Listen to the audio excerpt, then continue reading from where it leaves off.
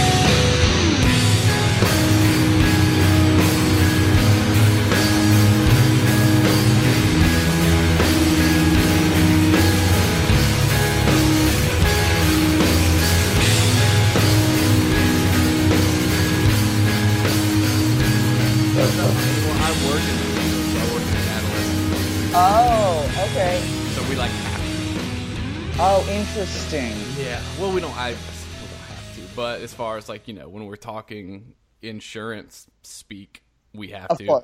Of course. Well, it sounds very like, a medical condition that insurance will cover, except that, we don't. I don't know what you guys do in rehab, but I was in group a lot and talking and, painting birdhouses and, it wasn't very medical. It wasn't very medical at all. You know what I mean? We literally got them to paint birdhouses about a month ago. Are you serious? I'm dead serious about that. Yeah, right. So I painted my own. It was very pretty. We did yoga, whatever. It wasn't that medical. I mean, I think that I understand it for insurance purposes and stuff like that, but in terms of, what would you rather call it? Well, I've gotten some pushback on my book title because of this junkie? New movement. Yeah, junkie, okay, dirty. Yeah, so I'm here with Amy Dresner, author of My Fair Junkie. A great book title, I think. By the way, classic. Thank you. So what is there what would you call it? Like the social justice equivalent of now protecting junkies from hate speech? Is that what they're getting at or something? I don't really know what they're getting at. I think they're trying to break the stigma. But I'm kind of proud of it. Is that weird? No, well, I am too. And I think that, I think it's a little bit anti-12 step, to be honest, also. Because in the rooms you have to identify as an alcoholic or an addict. And you hear a lot of people be like, I was a diehard dope fiend, man. It's if that's what they need to say to remember where they came from so they don't go back there, then cool. I don't think other ex-addicts should be policing other ex-addicts and telling them what they can and cannot say about themselves. Saying that, I think that also, like you said, erases some of our own weird pride in that darkness and the glamorization of it. I thought I was a badass when I was shooting coke in my neck. I was I'm a badass. Sure. right? When I'm walking through fucking airport security with like track marks from my fucking, wrist all the way up to my fucking ear, I was like, yeah, bitches, judge me. I'm like, I'm fucking hard. You know what I mean? So it's like, officer, it's chicken pox, I swear. But that's part of in recovery what you have to kind of let go of is that glamorization of the darkness or whatever. But it's like, I was a junkie. I own that. And for me, that's the way to get rid of the shame, not use some like polished vernacular to kind of skirt the issue. And like, so it's going to change and it's really, really pointless because it's already changed like 4 times. So like it's going to change again. So getting all like up in arms about it is really dumb.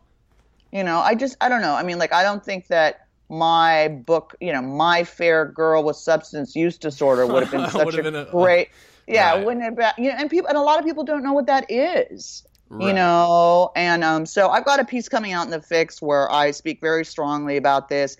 I'm not PC. I'm not, I think the way to break shame and break stigma is to come out. Yeah. And own it. Well, and I don't because I've had friends that, or well, more so it's happened with like acquaintances or people that know my deal but aren't quite like comfortable with me, and they'll make some joke and be like, yeah, dude, such a crackhead, and then they'll pump the brakes and be like, oh my god, dude, like I'm so sorry, and I'm like, I don't care. Don't treat us as these weird precious beings. Like I don't like that. You know what I mean? Like my friend will be like, my friend is doing sound in the back who's like, has a hobby of rehabs, a junkie, it's like, I just laugh about it because you have to own it. You have to own it. That's the way through the shame of it. Yeah. And it's like, I don't think that, skirting around the issue, and it's just like, I don't think it's going to break the stigma. I don't. I mean, like, we call black people African American now. Has racism been erased? Exactly. No. You know what I mean? It's like language is important to a point, but what's really important is that people know that, oh my God, I know addicts and look at all these people who are recovering. Like I'm very much part of the Recover Out Loud movement. I think that's important. It's like being open with your story.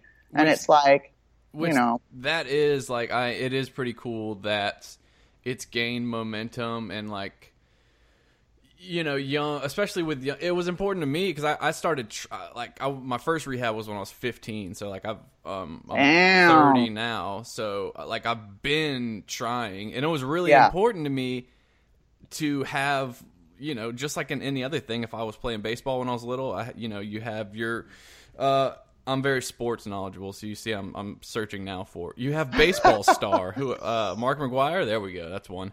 But when I was a kid, like when I would find out one of my favorite musicians got sober, I'd be like, that's really badass. So like you can be sober and cool. It's possible. Yes, so like it's super important, and I'm glad that it's Strawberry taken off. And all those guys. Yeah, totally. I agree with you. I think it's important to come out in recovery, and so people know, hey, it is cool to be sober. You know what I mean? Right.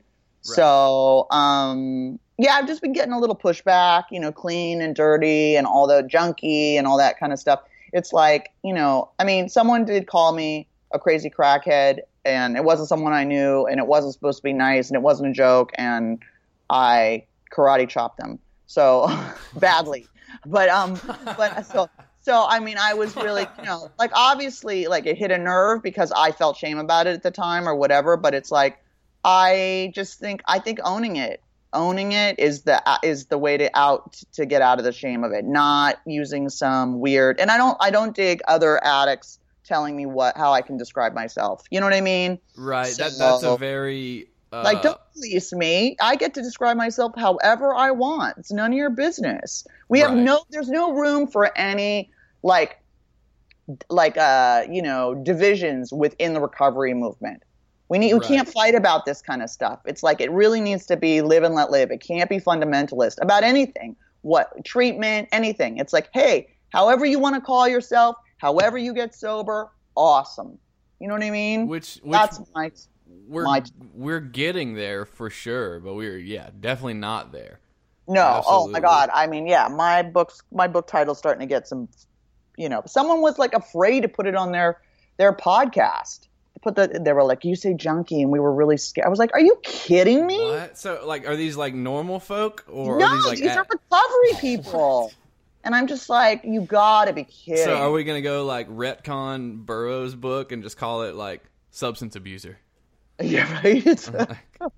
It'll be interesting to see what the backlash is on this piece. I just, it's like I get it for like legal and insurance purposes. For that, I understand, but I also think I don't think it's going to break the stigma by calling it something else. Like there's been like opium dens since what, like the 1800s. Like people, you know what I mean? Right. Like, I don't know. I follow the gay movement, like where it's like, let's get our own parade with boas and glitter and like rock it out and be like, woo, we're ex-junkies, and own the word that's been used to be sort of derogatory towards us. Do you know what I mean? I'm about that. That's my sort of motto. So I wonder if there ever I feel like with junkies, there's such a built-in failure rate. It's like, do you think we ever could have? Well, I mean, I'm sure we could, but like there, like parades and like junkie day, or like, I mean, but whatever. I mean, day. recovery. Yeah, I mean, there is all that kind of stuff now, and it's like, I mean, it's being sober is something to be proud of because it's hard. We're both vaping. I love it. I just saw you vape. Oh yeah, see, you can see me, but I cannot see that's you. Right. So that's I unfair. woke up from a nap. Nope, sorry. Unfair. So anyway, well, you were talking about teen rehab. I just read an article about Cleaner Days, this digital series. It's I just read that. Yeah, you should watch it. I think you'd really dig it, and I think you'd really identify. Tell the folks about it. I just wrote an article for The Fix about this new digital series called Cleaner Days, with a Z, and it's about a teenage rehab facility set in Santa Cruz, and it's extraordinarily realistic, and they cast a lot of ex-addicts instead of actors, which is great because it's realistic, and it's not so great because some of them, ate shit during, relapse. Yeah, that's filming. That's the downside. Yeah. But there's a realism to it that's amazing, and I have massive amount of respect for Tess Sweet, the creator and director, and she's at Tribeca right now, and like I think it shows you that you can show the real world of rehab and addicts and not be exploitive and salacious. You know what I mean? And show And I think that's super, super important. And it's a great the interview with her. I just showcased her. She talks. And it launched today on the 25th. So what's it on? Where can you watch it? I think it's on everywhere. I can look it up really quickly. Let's see. Can you edit this out? Yeah. Facebook, Vimeo, and cleanerdays.com. Okay. Yeah, I'll definitely check that out. Yeah. So yeah. How long have you been sober? I had 5 years, January 2nd. Nice. Not my first rodeo. Nice. Yeah, so okay, so what was your path? What is a good word for this? So like what was your path? What was your journey to recovery? What was your journey to recovery? The thing that really brought me to my knees was crystal meth. In my 20s, like 24, that was the drug that really grabbed me. Like drinking, I was sort of like, I blacked out, but it was college, and it's sort of my drinking looked like everyone else's, and I was really out of control drinking, so I tried not to, because but crystal meth made me feel normal. You know what I mean? You find the thing that makes you feel like I feel normal. I can't plan it. Crystal meth was the drug that did that for me, and well, it takes you down really fast. I mean, there are no old tweakers because they're all dead. Right. I ended up in rehab. I had a seizure in a market. I ended up in treatment. And then I would get time, and then I would, relapse again on different stuff. I had 7 years without program. I'm in 12-step. I say it all the time. It's one way to get sober. It's not the only way. 7 years, nothing? Yeah. And no, just bare knuckling that shit? Yeah. Jeez. And it wasn't, and I was not the happiest camper in the world. You know what I mean? Like, I was pretty depressed. I can't imagine so. Yeah, it was a pretty small world, and then I relapsed on pot, And then I was like, oh, I had 7 years I can drink. And then I started doing cocaine, and then I ended up back in treatment I ended up in treatment or the psych ward or jail or the emergency room within like a couple months. Like I never can go for very long. Like the way I use is so hard and my system is so delicate that it's like I end up, really hitting a wall very quickly. Then I started shooting cocaine. I learned to shoot from someone from rehab. And at that point, I had epilepsy from crystal meth. At 5 years dry, I developed epilepsy, and it's all from crystal meth use. Because I was smoking like a half an 8-ball of crystal meth a day, every day and a half. Good Lord. Yeah. So now I have. Yeah, I got into. Shooting it was what took me down too. Boy. Shooting cocaine was the one. It was the addiction that I beat before I got sober. So like I stopped. I think it's been like 7 years since I shot cocaine, because that gnarly. I know. You cannot keep up shooting. I know. Cocaine, it's like dude. I know. It's like every 20 minutes, feed the monkey, because you're after that rush. I mean, it's a 24-hour job. Yeah. It's gnarly. Awful. It's so gnarly. Yeah. And then I was a chronic overdoser as well. So it would always, because I went to treatment 18 times, and people always say and everyone's like, why did you go so many times? And it's like, well, I wasn't one of those fucking people that could just go to a meeting and get sober off the street. I know, I'm right? not What going are those? to stop. I know, dude. right? Well, how did you? What was the overdose? You overdose on shooting coke? No, well, because I would just have a grand mal seizure, and so instead of I got have you ever shot so much coke where you pass out, like that conundrum? No, I would have a seizure, and so then I wore a bike helmet, and so I wouldn't crack my head open. So I'd shoot coke in like a bike helmet. It made sense at the time. It made sense at the time. I was like, oh my God, this is like I'm wearing protective gear, I'm surprised you didn't like tweak or rig like some kind of custom job. No, I've never shot so much coke I just passed out. I would just have a seizure. Mine were always either like heroin alone, heroin and benzos. Ew. One time it was the doctor. I went to like an addictionologist, and she prescribed me something called Gabatril specifically because I wasn't supposed to be able to abuse it, and I found out that if you drank on it, you get high. And so, and then that one ended being like a coma. That was like the worst one. Oh. Yes, mostly heroin and benzos and cocaine. Once. I never got into like the downers that much. I mean, I was into Oxy briefly, but it never grabbed me. I just titrated off it, and I was like, eh. Yeah, some people it does. More so. I'm believing that like there is that percentage of just like genetic piece. If you do opiates, you're fucked.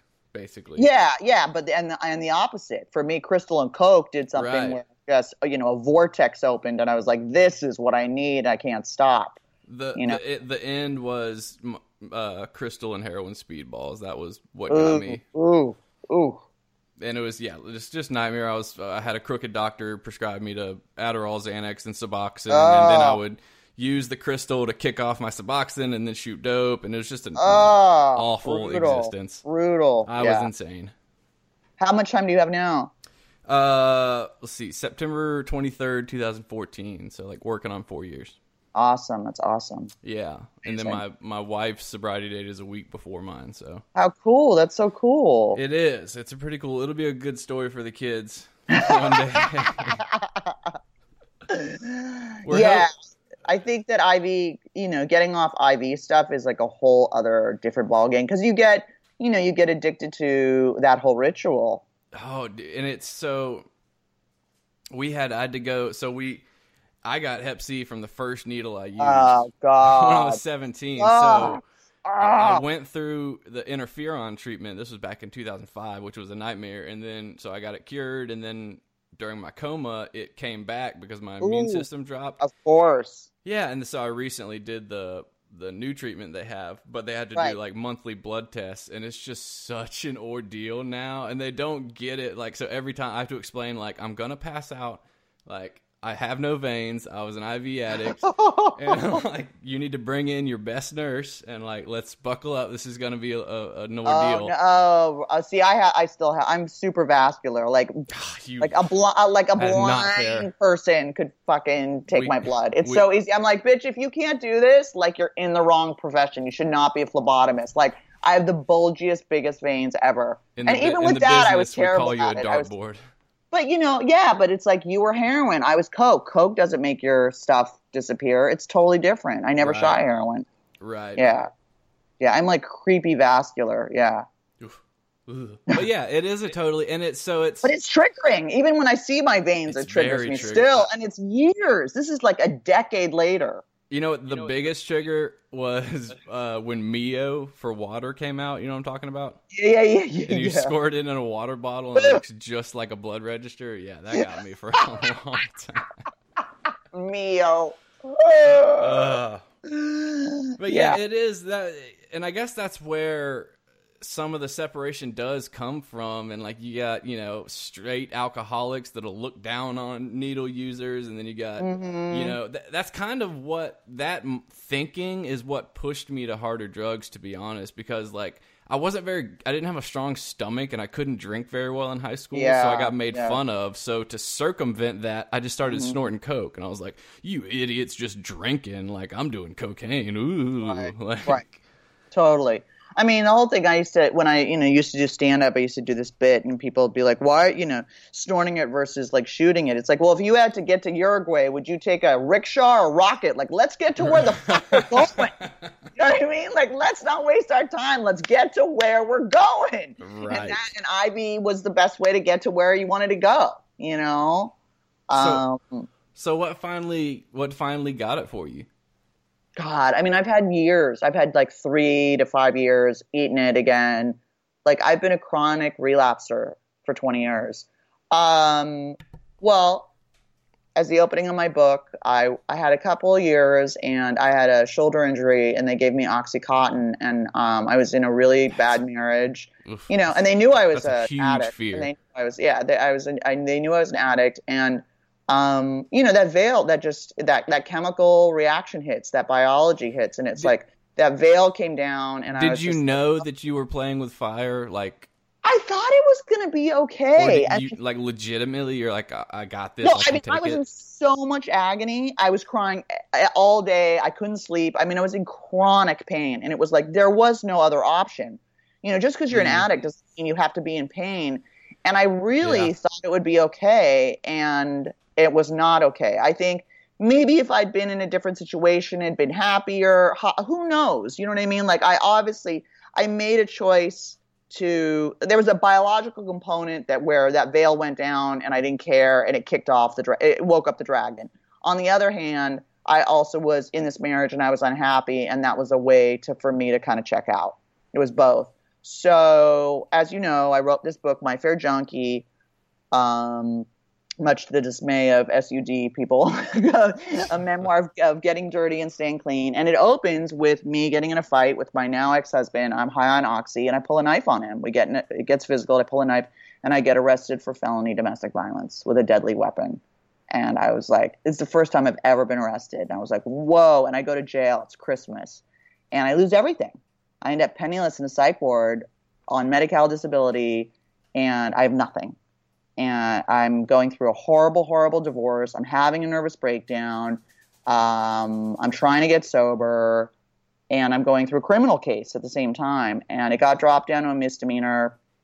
I ended up doing 240 hours of community labor, like sweeping the streets, me and like 40 Mexican guys, like a chain gang, Yeah. And the one white Jap, who was just like, eh. But that, that was the thing. I showed up. I was like, oh my God, right? And then it turns out like I had like double the time of anyone else. Everyone's there for DUIs, and I was the only one there for anything violent, like for one of the few people there for assault. And it was like really humbling. I was like, oh shit, I'm a criminal now.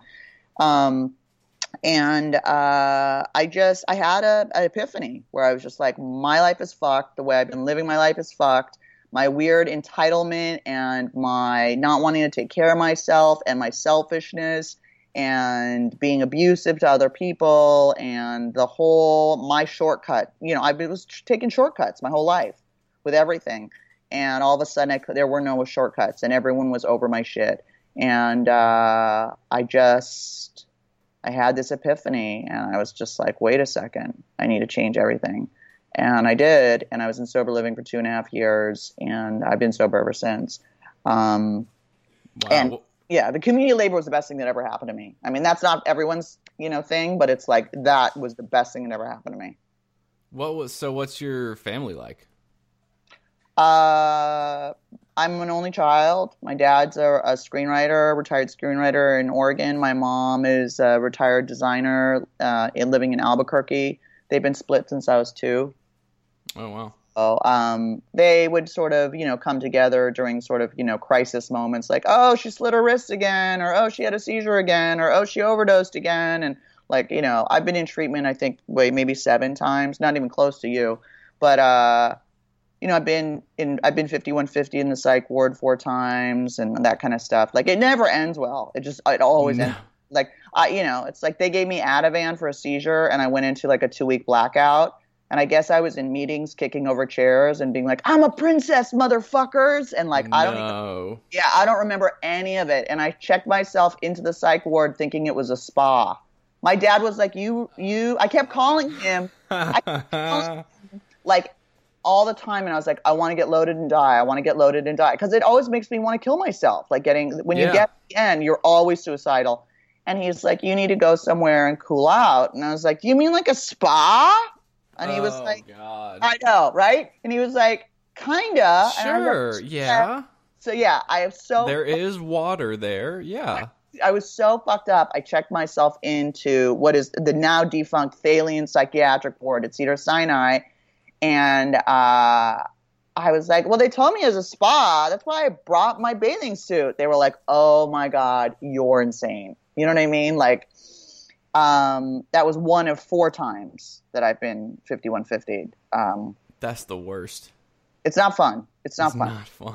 It's a really, if you're depressed, the psych ward is like the most depressing place. It is. So one of the times, it was like I think it was the first time, I think, in Louisiana, it's called a PEC, like Protective Custody Act or whatever. Okay. In Florida, it was the Baker Act, but it's all the same difference. Right. But like, so I like woke up and at the foot of my bed, there was just some like 70 some odd year old man, butt naked, just standing in front of my bed, just staring at me. And I was like, what level of hell am I at? And so it was just this one was one hallway.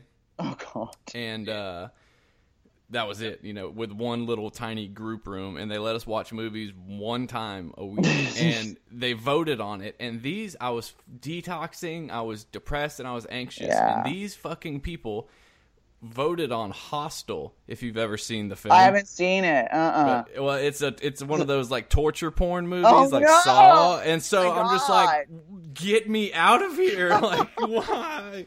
Oh, it's awful.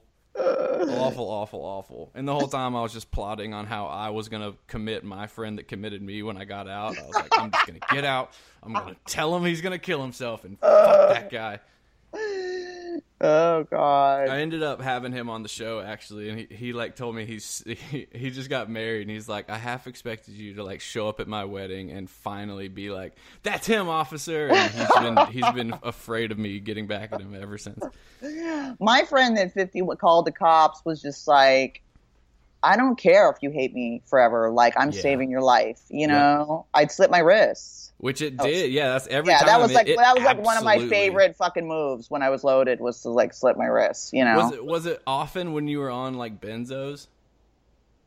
No, it was always on booze. I wasn't benzos made me do that. For really, some I reason. wasn't really a benzo person, but when I was so fucked up when I went to treatment this last time, that they put me on Valium for the first 2 months because I was so hysterical and so nuts. And that's the worst detox I've ever had. You want the worst detox? Oh, my God. It took months. And it was like they did the slowest titration, and I was just shaking and anxious and felt like I was falling on the inside. It was so much worse than Crystal or Coke, where you can just like, you sleep it off for a couple days. Crystal is probably the best detox there is. Right? You just sleep. And it's over. Eat, and, right. And awesome. It's over. So it's like, it was so brutal. So, I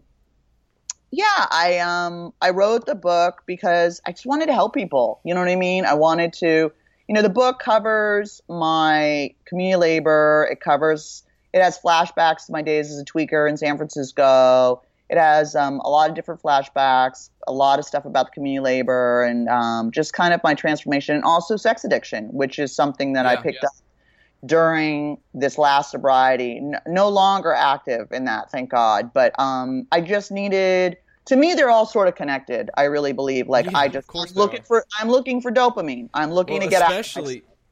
So I'm sorry, I keep cutting you off. Especially with, or at least for me, with meth too. They're like that. Definitely created like a sexual addiction for sure. Oh, see, yeah, but that didn't work. I wasn't like that. I was like I was a crafty tweaker. Yeah, I would like, refinish furniture and collage and stuff like that. I know how sweet. So sweet. I did do that. There's a really funny picture where I did get into furniture building. My thing was I moved into like clothing augmentation, where I just thought I was making my clothes better. But my first foray into furniture building, and my poor mother, I texted her. I was so proud of this like side table I bought, and I texted her a picture of it, and I looked at it and like it was just me. And she I thought that she thought I was sober and all that shit. And she knew I was up, but I looked at the picture, and it's like the shittiest Charlie Brown looking, like the most janky piece of wooden crap you've ever seen in your life. And I was like so proud. I was like, I could really start a business with this. Like, people would buy this. Oh, I would like dumpster dive. Yes, we would. And then like refinish it. So I'm sure my neighbors were loving it with like me, like with a power sander at 4 in the morning with like 9-inch nails blasting and me just hitting the pipe. It was like, God. Funny. We somehow I came into the possession of like a bench grinder, and so I just like called all my friends that had knives, and I was like, come over and everybody sharpen your shit. And so at 4 in the morning, it was like an industrial grinder, and it's just like sparks everywhere. And the insanity of it is just so ridiculous. I know. I mean, but you've got to laugh at it. That's the only. It's funny. I mean, it's horrible. It's funny to us, but it's not funny to normies. Like I had a normie boyfriend, and he was horrified by my stories. Horrified. Doesn't that make you feel bad sometimes? Have you ever done that? He would like cry. He was just like, that's so not funny. That's so horrible. It's so sad. And it's like, that's why other addicts are like dying laughing, and like normal people are like, that's so horrific. And it's like, I wonder. I mean, I get me and one of my old running buddies that got sober together. We always talk about that. Like, I guess it's just that like, once you've been to that kind of hell, you just kind of realize that everything else is just kind of small potatoes. Totally. Absolutely. I don't know. And just the sheer ridiculousness of the stuff. Like, it's just, you can't make it up. I know. You can't make it up. I know. So had you written before? Because like, it's a really well-written book. Oh, thank you. Yeah, I had been writing for The Fix, the addiction recovery magazine, The Fix, for 6 years. So this is sort of a natural progression to write a book. People are like, well, we want a book, more. Because, the stuff I wrote for them was very, autobiographical, confessional. I swore a lot. I didn't hold back. It was really graphic. It was un-PC. It was funny. And so much recovery writing is not those things. It's very like, it can be a little bit preachy or straight or whatever. And it's like, it's like you have to laugh at it. You have to have perspective and laugh at it and own it. And just like, that's what makes the shame go away. And so I'm really proud of the book, because I've gotten really wonderful messages from people like, God, thank you for keeping it real. Like, thank you for telling the real story and being honest and talking about, a black dildo up your ass, and like just really being straight about the whole thing. Like that stuff was hard to write. Like, I didn't want the whole world to read that stuff. Like, especially the sex addiction stuff. I was like, ooh, you know, like, who's ever going to marry me after this book? But like, you know, I wrote it because I wanted other people to feel less alone and to go, God, I'm not the only one who blah, blah, blah. And they just said, yeah, they were like, thank you for making me feel less broken. Like, thank you for making me laugh at the darkness. And I dropped so much shame reading your book. And they're like, you're really, really brave. I'm like, am I brave or am I stupid? I don't know. Time will tell. Somewhere in the middle. Somewhere in the middle. That's part of the reason we started doing this podcast too. Is it's super. So like my co-host used a pseudonym for the longest time because he was still in like the professional world. Interesting. But yeah, the same thing. And like I've been wanting to like write the old memoir, but like. I don't know if you know this, but it's hard. Yeah, it's really hard. It's the hardest thing I ever did. It's, you know, super difficult. Yeah. Writing a book is very, very hard. It's a real marathon. It's very different from essay writing. Also getting an agent, getting published. I feel very lucky that all that happened because that's also like winning the lottery these days, especially if you're not famous. If you're famous, you know, they'll publish. You could be like, here's my stories of how I like pillows, you know, and they'll be like, we love it, you know, you know, but it's like, so, but you were talking about the junkie thing. I wanted to go back. You sparked something, you know, what I find interesting and a little bit dangerous in 12-step, although I am in 12-step, I'm in AA. It's like that there is a one-upmanship, like at least in LA, like the gnarlier your story is, like the cooler you are, you know? So it's like that still exists, and the more recovery, you know. Yeah, I mean, I will be the first to admit I still struggle with that, and like that's been my biggest, one of my biggest, like therapeutic challenges working with clients is not getting drawn into that with them. What, the glamorization of all that stuff? Yeah, and then just, you know, the junkie pride and the like, totally. Oh, you smoked that much dope? Like, well, I don't know. I guess it's just because your identity's so wrapped up in it. It's almost like someone saying like, you know, you ain't shit. And it's like, wait a minute. Like, I have earned this. I've actually, because I made sure, I was one of those, it's so funny to talk about because now it does sound ridiculous, but I wasn't going to lie. Like, if I was going to tell a story about shooting 3 grams, like, I better have shot, like, 3.0 grams. Like, I wasn't, like, I actually did the shit, so I felt like that made me better. Yeah. I think it's a flipping of shame, though. I think that because being an IV drug user is so looked down upon, and because there is shame, and it's so stigmatized, you know what I mean, that there is a flipping of it to just sort of save face. So it's like, if you're proud of it and you own it, it's like, you know what I mean? I think it's a defensive mechanism to a certain extent to, you know, well, it's like, I'm a badass so that people aren't like, wow, instead of like, you're a really sick person or you're really, you know, it's like. That's true. I think it's a defensive thing. I think it's a defensive thing. And I'm guilty of that as well. I really tried hard to not glamorize drug use in the book because, I mean, it really fucked my life up, you know, for a long time. And it cost my parents a lot of money, and I was in a lot of different treatments, and I fucked up my health. I have full-blown epilepsy now. And, you know. Well, and that's a tricky line, too, because, like, I guess it's just as long as you stick to the facts, because it's entertaining. It's, you know, it offers that. Of course. People love the car crash. Look. People love the car crash. Exactly. Love it. You know what I mean? It's like, that's why. You know, Intervention, people watch Intervention, and that's why people watch, you know, Sober House, and that's why people watch Cops and all that. People love the car crash. But I think that it's important to put in the hope, which is like, look how far down I went, and look how I turned this shit around. And it's like, you know, and I turned my life around in my 40s. You know what I mean? So it's like, if you think it's too late, it's never fucking too late. If you're alive, you can turn it around. You can get it, you know?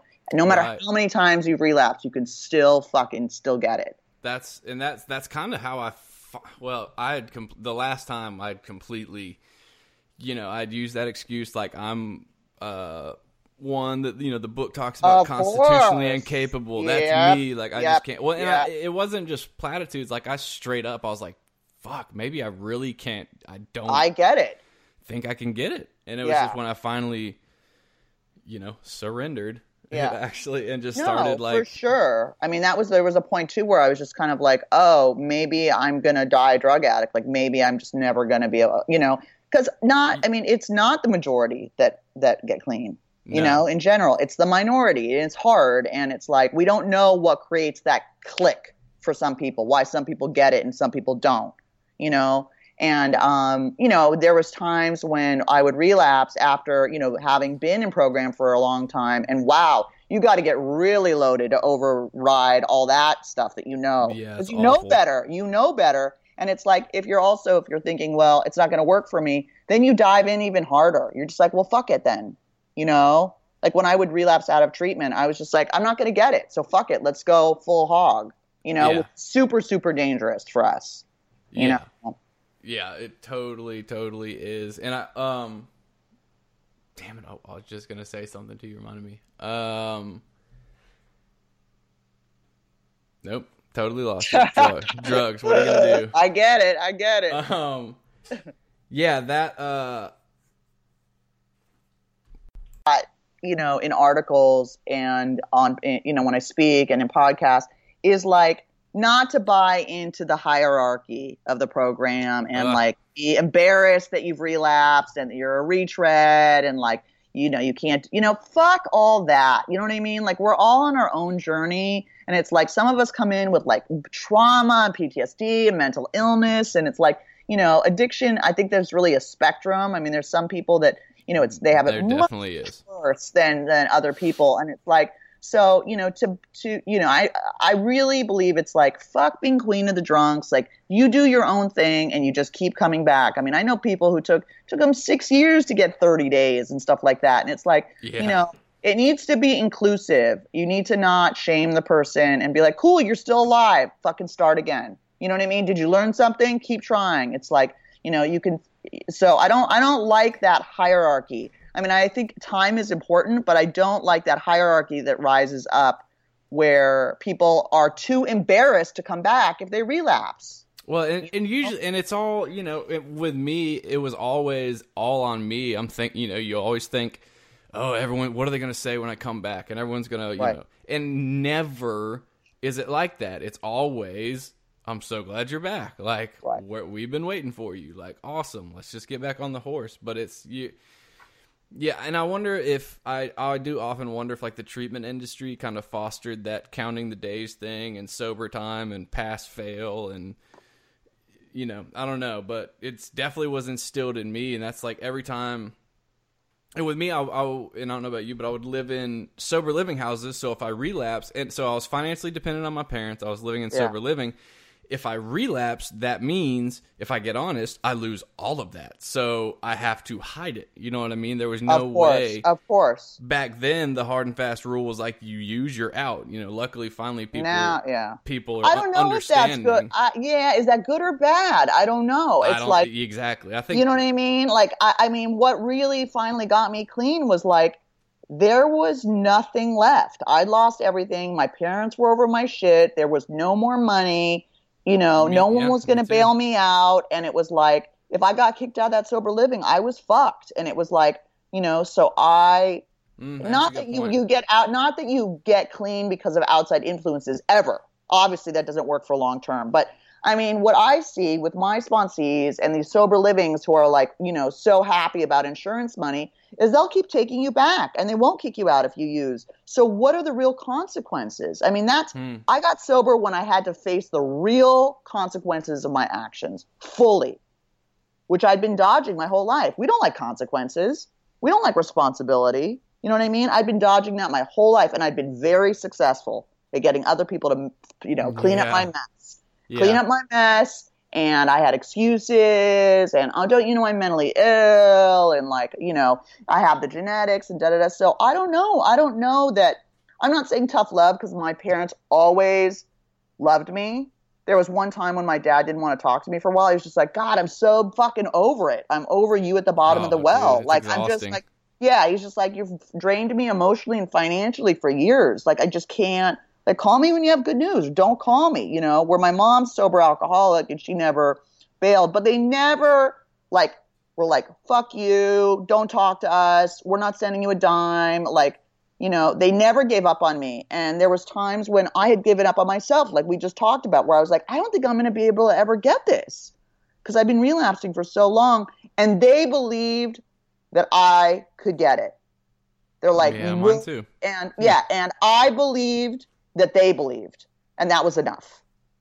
So sometimes you need someone to believe in you, but I think that, there has to be consequences, man. You could just keep using and popping around from sober living to sober living or rehab to rehab. It's like, you're telling my story is what you're doing. That's exactly what happened for, this last. And it didn't work. Did it work? No, it didn't. And then my parents realized that, so that did signal the end when that stopped, but that still but it was, then, like they say, the more like friendly you are, attractive, charismatic, like the longer you can stay out there, because you can always move to a new city, find a new group of people that doesn't know your shit, and that'll at least last like a month, maybe. Right. Pull a geographic. Yeah. Right. Yeah. So what was your bottom, would you say? What got you sober? Finally, it wasn't really a bottom. Like after going through all those, so after going all those, crazy car crashes and overdoses, and all the crazy shit, finally it was just me and my girlfriend at the time, were just hopelessly back on shooting heroin. Neither of our families were talking to us. I had a 10-year deferred sentence over my head. I had a title loan on my car. I had the very last friend I had, I tried to cash. He let me go to his house. I stole a check from him. I tried to cash it. I'll tell that story real quick just because it's so horrific. I knew what I was doing, but in my head, I was like, I'll pay him back. And I went to go try to cash the check. The teller said, hold on a second. And I was like, fuck, she's going to call. And she called him, and she just came back, and she says, yeah, he said you should call him. And I was like, God. And I just looked at my phone. You're lucky you didn't get arrested. Well, dude, I wish I would have. Like, the text just said, come to my house right now. I think you have something that's mine. And I went to his house, and this is like, he bailed me. He like put up his house to get me out of jail one time. That kind of friend. And he looked at me and he was like, I wish I could beat the shit out of you right now, but I'm just so hurt. And he was crying and he was just like, don't come around anymore. And I was just like, what have I done? And, so we went back to our little homeless pad. And so all we were doing was just going to the interstate and flying a sign, getting money to go steal DVDs to sell them, to buy more dope, to go fly more signs. And then that's what my life was. And I was just like, this is fucking awful. And so I had just gotten Obamacare back, and I was like, well, I'll give treatment. Ironically, so this is how I guess God used crystal meth to completely change my life. I haven't told this story, but I called a treatment center in another city, and they're like, yeah, we'll get you in. And my wife always goes first because I can last a little bit longer. We had gone to treatment together like 3 times, and she's like, I'm going to detox. I was like, I'll meet you there, but I have a little bit left. And as soon as she left, I had like a 1/4 gram of meth left. And so I snorted it, and all of a sudden I was like, I started tweaking out on rehabs, searching, right? Oh, God, right? And I had it paid for, planned. I was going to this rehab. I snorted the meth, and within 2 hours, I completely switched the rehabs I wanted to go to. Oh, my God. But it turned out to be the one that got me sober. So it's kind of funny how that worked. And, like, because of meth. And I was like, I'll be there on Tuesday. And this was like a Sunday. And then I ended up calling him the next day. And I was like, okay, I got to come right now. Didn't make it. Didn't make it. Got to go. So, I mean, I showed up in my car that had a lien on it with everything I owned in it, and I was like, God. I don't think y'all are gonna get me sober, but like we can try. And that's there you kind of go. how that started. Yeah, amazing. Yeah, sometimes it's not the really, really gnarly bottom. Like, right after I got arrested, I didn't stop drinking. Then I was drinking over the fact that I had been arrested and I was getting a divorce and that I'd gotten thrown out of, you know what I mean? Those are good reasons. Yeah, it's like I couldn't stop because I felt so sorry for myself because I'd fucked my life up with drugs and alcohol. So then I kept drinking and using over my fuck ups, which is what we do. Right. Instead of going, oh shit, like I need to stop. This is causing problems. We're like, poor me. I need to drink to drown out and use to drown out the consequences of my bad decisions. Right. Yeah. So it's like, it took a while. I went to treatment. I relapsed in treatment. I went to a sober living. I relapsed at that sober living. Then I went back to treatment, detox for a week, and then I went to that sober living, and I've been sober ever since. But it's like, and this sobriety feels different. And not because I wrote a book or anything like that, but it's like, because I am self-sufficient, because I really had a shift, because I got humbled, I got a work ethic. I've been through some really heavy stuff in the last year. I went through a really gnarly breakup, and like, of course, that's always taken me out in the past. Me too. And I was like, the first thought was like, I got to use or I got to kill myself. It was and I just felt my feelings like normal people do. I was just like, hard. Cried and cried and cried and cried. Lost like 15 pounds that I can't afford to lose. Smoked a pack of Marlboro Blacks a day. And eventually it passed. And now my mom's in an assisted living, and she's like losing memory, and I'm like her power of attorney. Like, this year's been gnarly, and it's like, and I stayed sober through it all, and I'm like, okay, I can stay sober through anything.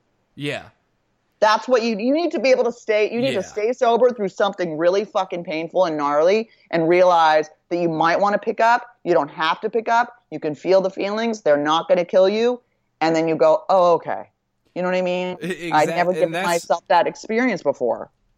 And luckily, I think like my delusion is pretty well smashed, because when I have cravings these days, they'll usually go in this cycle like, I want to use.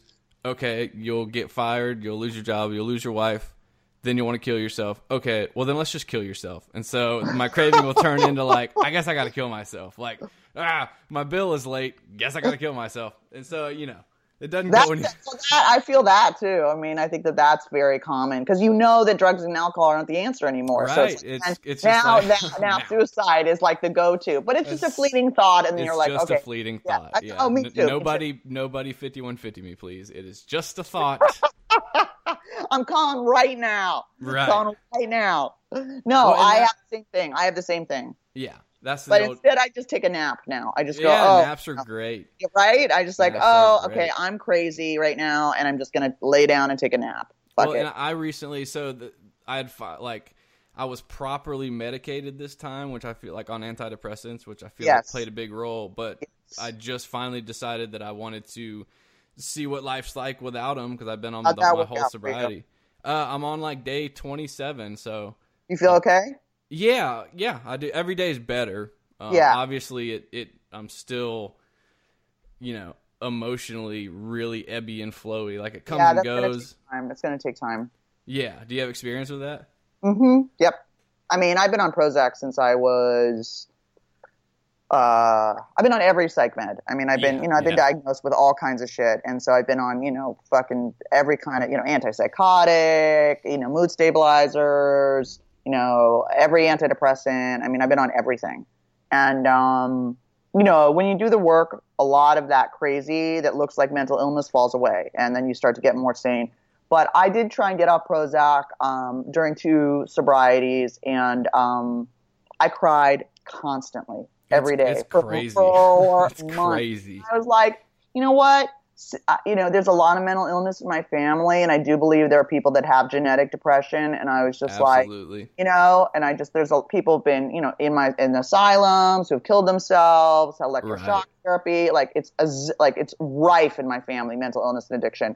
And I was just like, you know what? I'm going to take my medicine. It's like, I take 40 milligrams of Prozac a day, and and it doesn't make you happy. It makes you, if you're lucky, undepressed. You know what I mean? That's it. Yeah, that's it. Exactly. You know what I mean? I'm not like, woohoo! Because I was doing drugs on top of like 4 psych meds. You know what I mean? So it's like, I still get depressed. I still have down days. And it's like, it doesn't fix it. It just puts a little bit of a net so that I don't drop all the way through to the floor and like go, hey, a box cutter looks good, Right. That's so funny. Like, yes, totally relate. Will the shower spigot hold my weight? Hold on a second. You know what I mean? It's like, But you know, a Yes, lot of yeah. it is also my thinking. But there's also a genetic component, and I honor that. You know what I mean? I've had Right. this since I was 15. I had a nervous breakdown at 19. I had another one at 23. I had another one in my 30s. I had another one in my 40s. It's like, okay, I you know, did too. My like anxiety it's kind of really what kicked off my using, but it manifested in like I would blink oddly and like sniff out of my like a tick, kind of like a Tourette's tick. interesting. Yeah, like they thought I had Tourette's, like, but that wasn't it. But it was just straight anxiety and like so drugs. That was when I Wow. was like 13, 12, and so drugs was the first thing that was like, okay, like I can, it turns that off. So yeah, there might be something there. This was like me and my doctor. I was like, I gotta give it a try. Yeah, you'll know. So we'll see. Believe So me, far, you'll so know. good. You'll Yeah, know. If you drop through the exactly. floor and you're like, no fucking way, like get back on it. There's no shame. I mean, I don't like that, it's like, you don't do the 12 steps for fucking diabetes. Like AA is for your No. alcoholism. Do you know what I mean? Like if you have mental illness, you take that shit to a doctor. Yeah. Like if you're bipolar, you stay on your meds. Like you don't have a fucking chance getting sober if you're fucking crazy and like want to kill yourself all the time. Like you got, Yeah, that's where I was at. It's like, yeah. I'm down with any tools that help in the beginning. And it's like, and if you have most addicts are dual diagnosis. You know that. yes. I would almost say all. Like I I agree. don't know if I've met Right? one that didn't have something. Totally. And I think that that's a part of it's partly self-medication, but it's also whatever weird genetic thing that we have where nothing says, okay, that's enough, stop. Right. We don't have that break. We have low dopamine. And so it's not like, hey, you're good. We're just like, oh, that fucking Yeah. vacuum opens up, Yeah. Well, congratulations. Your story's pretty gnarly. Thank you. Yours too. Yeah, I could talk to you for a long time. I feel like I've made a friend. So Yeah, absolutely. yeah, I definitely thank you for coming on. And so where can people find your book? They can find my book on Amazon or Barnes and Noble. I've got a website, amydresner.com, where I'm doing where you'll know about my readings, and you can see pictures from me on the chain gang and like all stuff like that, like pictures of my art from rehab and all kinds of stuff. It was all like penises and knives. I was like really so fucked up, dark. And then I'm on Twitter, Amy Dresner. I'm on Instagram, Amy Dresner. I know there's too many pictures of my cat, Colonel Puff Puff. I've heard it. I know. Okay, more pictures of me in the book. Okay, fine. I'm on Facebook. I have a Facebook official page. And what's really exciting, and I'm really excited, I'm going to be speaking at She Recovers, which is a 600 women event, a 3-day event at the Beverly Hilton in September with Cheryl Strayed and Sherry Gaba and a bunch of other sober big shots. And they, I guess, want someone who swears and is obnoxious to go and talk about, sobriety. And I'll be signing books there and that kind of stuff. And That's book's a awesome. great read, whether you're in addiction or not, and it's funny. It really is. It really is. It's very good. It's very engaging. Like I ordered it today after I read the free chapters online.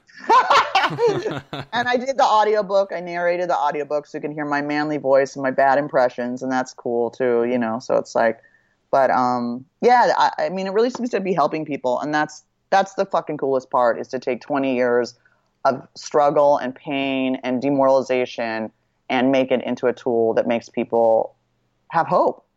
Like, God damn, like, you know what I mean? From a warning to an example to an inspiration. It's weird, it's I like that. Yeah.